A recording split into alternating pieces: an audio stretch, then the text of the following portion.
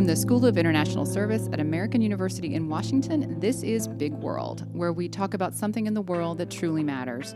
Foreign aid, or foreign assistance, is essentially a voluntary transfer of resources from one country to another.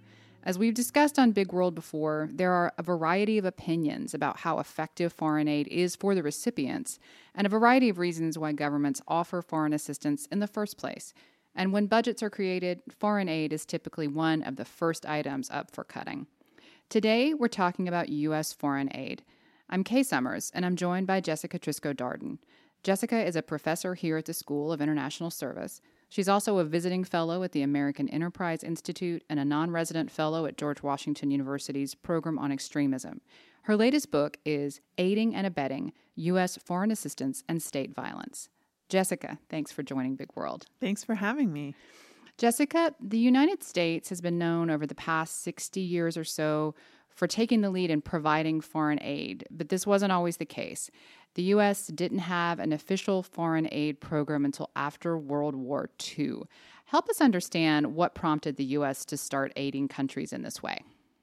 I think that there are lots of ways that we can think about what it means to have foreign assistance as a program. So in many ways, the United States interventions in Haiti and the Philippines could be seen as part of a U.S. effort to uplift those nations. But the actual foreign aid program, as we talk about it today, really began with the Marshall Plan for Europe that was enacted in 1948 and was designed to rebuild Europe in the aftermath of World War II and to prevent the spread of communism throughout the region. But in the same speech in which Truman announced the Marshall Plan, his 1949 inaugural address, he also identified another program which has come to be known as the Point Four Plan. And this, in contrast to the Marshall Plan, really emphasized long-term aid to nations that had never industrialized or been connected to the global economy. Under the Point Four Plan, the United States established programs for countries including first Iran, followed by Libya, Brazil, Indonesia, El Salvador, and others under what became the 1950 Act for International Development. But it's not until 1961 that Congress passes the Foreign Assistance Act, which is the foundation of current foreign assistance policy. And that act defines U.S. foreign assistance as any tangible or intangible item provided by the United States government to a foreign country or international organization. So exactly as you defined, a resource transfer from one country to another. But that can look very different. It includes training, service, technical advices, items, agricultural commodity, and hard cash. So it's a much more expansive definition than most people think of. So it's one thing to provide aid to other countries. It's one thing to say, we will do this, and we pass an act, and now we're going to start providing aid to developing countries. It's quite another thing to become one of the top 5 donor countries in the world. Why did the U.S. become one of the largest providers of assistance? So following World War II, the United States was really the only country in an economic position to do so. With the exception of the Pearl Harbor attack, World War II was something that happened abroad with little direct impact on the U.S. homeland. But I also think that there are some deeper causes here, including a kind of ingrained ethos of service for the greater good or the common good that's very much a part of American political and social culture. I think it's also certainly the case that in the context of the Cold War, the United States needed to demonstrate the superiority of its democratic capitalist system in the face of communist takeovers in Europe and Asia, and foreign assistance became one mode for demonstrating the success of the American model. Is there a part of this that's also about exporting American values? We talk about soft power. For example, was there a religious element to this, of this kind of missionary zeal of taking American values and putting them in parts of the world that didn't have those types of governments or systems or cultures? What was going on with that? I think it can be seen a variety of ways. And so one is certainly this sense of charity, whether that's a kind of religiously motivated charity or a broader moral obligation. That's certainly one dynamic that we've seen from Truman through Kennedy and even to the present day with a lot of the rhetoric surrounding foreign aid. I think there's also a sense of kind of civilizational superiority. So if we look at some of the earlier foreign aid speeches, U.S. presidents are talking about lifting people out of poverty, yes, but also talking about, those individuals over there living in mud huts. We need to reach those people and integrate them into the civilized world. And has some of that rhetoric, it's changed over time, but has it also become, I think, somewhat hypocritical in light of the fact that we have people in this country? This comes up a lot. Why are we spending all this money on people over there? People over here are starving. But it seems like there is an element of truth to the idea that if they were saying those people over there in mud huts at the same time that we have homeless people here in America who need help, that there is kind of a disconnect. So how does current policy reconcile the state of economic development and underserved people in this country with foreign assistance? Yeah, so I think you identify something that has really been a long-standing tension in U.S. foreign assistance policy, the need to balance between serving populations here at home and serving populations abroad. And there are two ways that we tend to reconcile this. One is to associate foreign assistance very strongly with national security priorities, right? So we're not just uplifting other people and addressing poverty abroad because it's a morally right and just thing to do, even though that is one line of argumentation. We're also doing it because it serves American interests. On the other hand, I think that there is also a strong emphasis currently on using foreign assistance to kind of spur economic growth and investment, and that they're seen as an economic return to the United States and in particular U.S. corporations through foreign assistance efforts.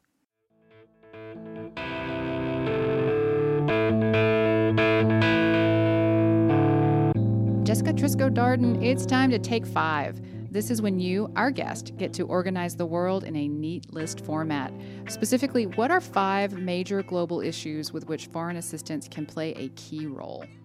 So first of all, in dealing with climate change, both in combating it, but perhaps even more importantly, creating safety nets for populations that are being affected by climate change, including those who will need to relocate from territories or areas that will no longer be habitable.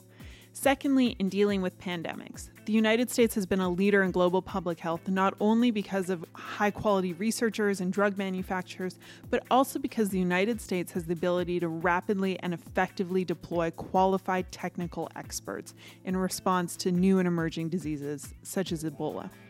Thirdly, migration. In response to the Syrian refugee crisis, we saw novel foreign assistance schemes develop that used aid to offset the costs of hosting refugee populations and increase the willingness of some countries to let refugees in. I think moving forward, really more creative thinking needs to be done about the ways in which foreign aid should and sometimes should not be used in response to mass migration. Fourthly, technology gaps. Foreign assistance, particularly technical assistance and support for private investment, can really help countries overcome some technology gaps. We see this most clearly in the rapid expansion of internet access, but it applies to other areas such as clean energy as well.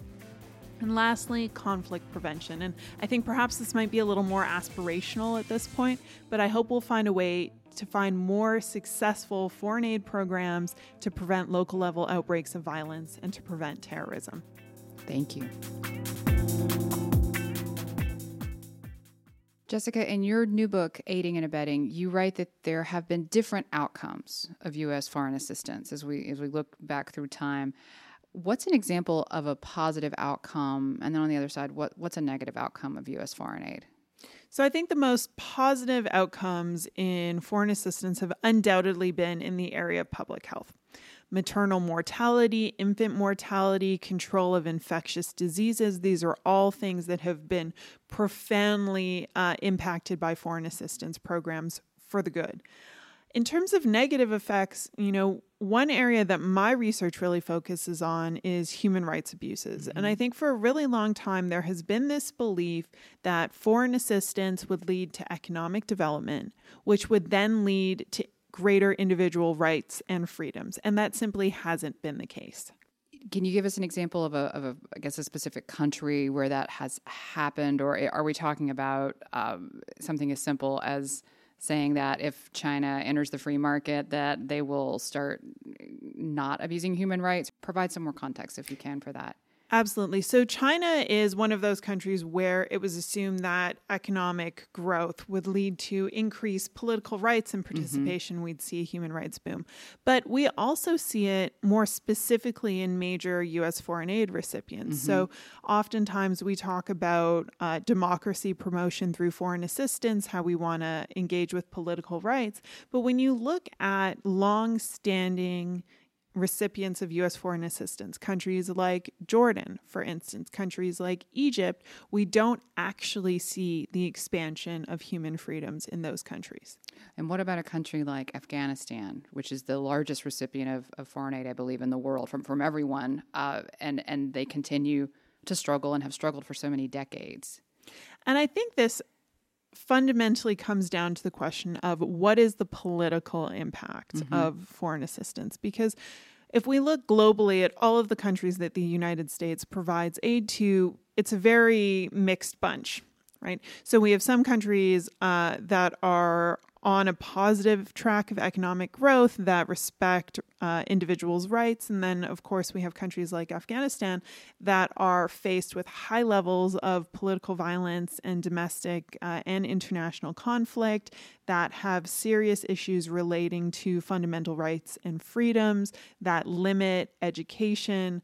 And so the question is, what reasonably can we expect foreign aid to achieve in those circumstances? And I think that the reality is foreign aid on its own can only achieve so much, and that foreign aid needs to be part of a broader strategy of economic, yes, but also diplomatic and political engagement that can help countries move toward a trajectory that supports U.S. national security interests, but that we're not always going to be able to achieve that, and we're certainly not always going to be able to achieve that through foreign assistance. Right.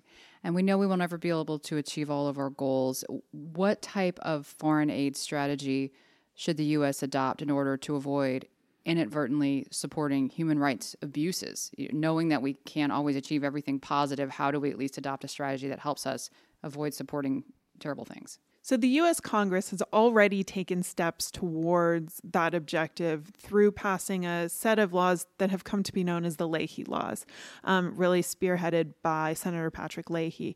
And these laws, which apply to different areas of U.S. government spending, essentially say that the United States government cannot provide foreign assistance to governments or military units that are engaged in patterns of gross human rights violations. However, even within that legal framework, there's always a presidential exemption. So if national security or overriding interest demands that that aid be provided, the president is able to essentially get around the Leahy laws. And I think that's a problem. I think that we need to take the position that human rights are a fundamental part of the U.S. national interest and U.S. national security strategy, and that our upholding of individual rights and freedoms both at home and abroad is part of America's leadership in the world, and one of the things that makes this one of the best countries to live in. And I wonder what it says to countries who receive aid about American values when they seem to change from one administration to the other, when they seem that capricious. I actually think that at least in the realm of foreign assistance, there are some very consistent values and strategies. And so the question is, the balance between acting based on those values and the political exigencies of any particular moment. So we can say that we absolutely, as a nation and as a government, uphold democracy as an important political and social value, and at the same time understand that pragmatically we do need to engage with governments that may not be democratic in nature. And so I actually think that foreign assistance can potentially serve as a way to kind of thread the needle on those issues and say, look, we're willing to provide resources to support you, but we do have expectations in turn. We do expect that militaries will not crack down on civilians. We do expect that political opposition will be allowed to exist and flourish in whatever form can be made possible, that we expect, accountability of some sort. And, we can't we can't expect perfection based on imperfect tools. Right. Jessica, you have, I believe, a personal connection to this topic in that U.S. foreign aid had an impact on your family. Would you tell me about that? So I think that in general, our understanding of foreign aid and its impact is really limited because it's not something that touches the lives of most Americans. And so, for instance, when I was growing up, foreign aid was really about Christmas time appeals by charities such as World Vision or raising money for UNICEF while trick-or-treating. But as I got older, I came to understand how profoundly the personal history of my mother's family had been shaped by U.S. foreign assistance. They left their home country of the Philippines as political refugees, fleeing the imposition of martial law under Ferdinand Marcos. And during this almost decade-long period of martial law, the United States remained one of the Philippines' staunchest allies, providing more than $3.5 billion of foreign assistance. And as a Filipino American, I'm deeply concerned about what it means that taxpayer dollars were supporting a regime that imprisons 70,000 individuals and is alleged to have tortured more than 34,000 people in the 70s and 80s, just as I'm sure that Egyptian Americans and many others are concerned about the implications of our foreign assistance policies today. Thank you. I think that kind of drives it home when we think about not just foreign assistance, but foreign policy in general, and we think about what are American taxpayer dollars or American interests, how are they being used to prop up different regimes that we may have a strategic reason for being there, but the impact on actual human lives, I feel like it gets more attention now in the age of social media than maybe it did in the 70s and 80s. Do you feel like there's a little more sunlight there at this point? I think that we are seeing an emphasis on personal stories and personal connections much more, in part because of social media, but also in general, I think we live in a much more interconnected world. But I also think that this isn't something that we have been unaware of. So I remember, my grandmother from the Philippines telling me that I needed to eat all of my rice at dinner because there were starving children in Africa that didn't have enough to eat. And I remember thinking as a child, this is incredible. I mean, my grandparents have like this giant garbage can full of rice in their kitchen, right? How could there possibly not be enough to eat? And, it's because my grandmother was aware of the famine in Ethiopia in the 1980s and was seeing images of that on her television. And so I think that we've been aware of these issues for a long time, and what we haven't fully grasped is the role that our government and other governments like ours have played in those conflicts and in those crises. Jessica Triscoe-Darden, thank you for joining Big World. It's been a pleasure to speak with you about foreign assistance. Thank you. Thank you. Big World is a production of the School of International Service at American University.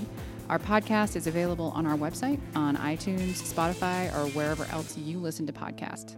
If you leave us a good rating or a review, it'll be like a small treat left on our desks when we're having a bad day. Our theme music is It Was Just Cold by Andrew Codeman. Until next time.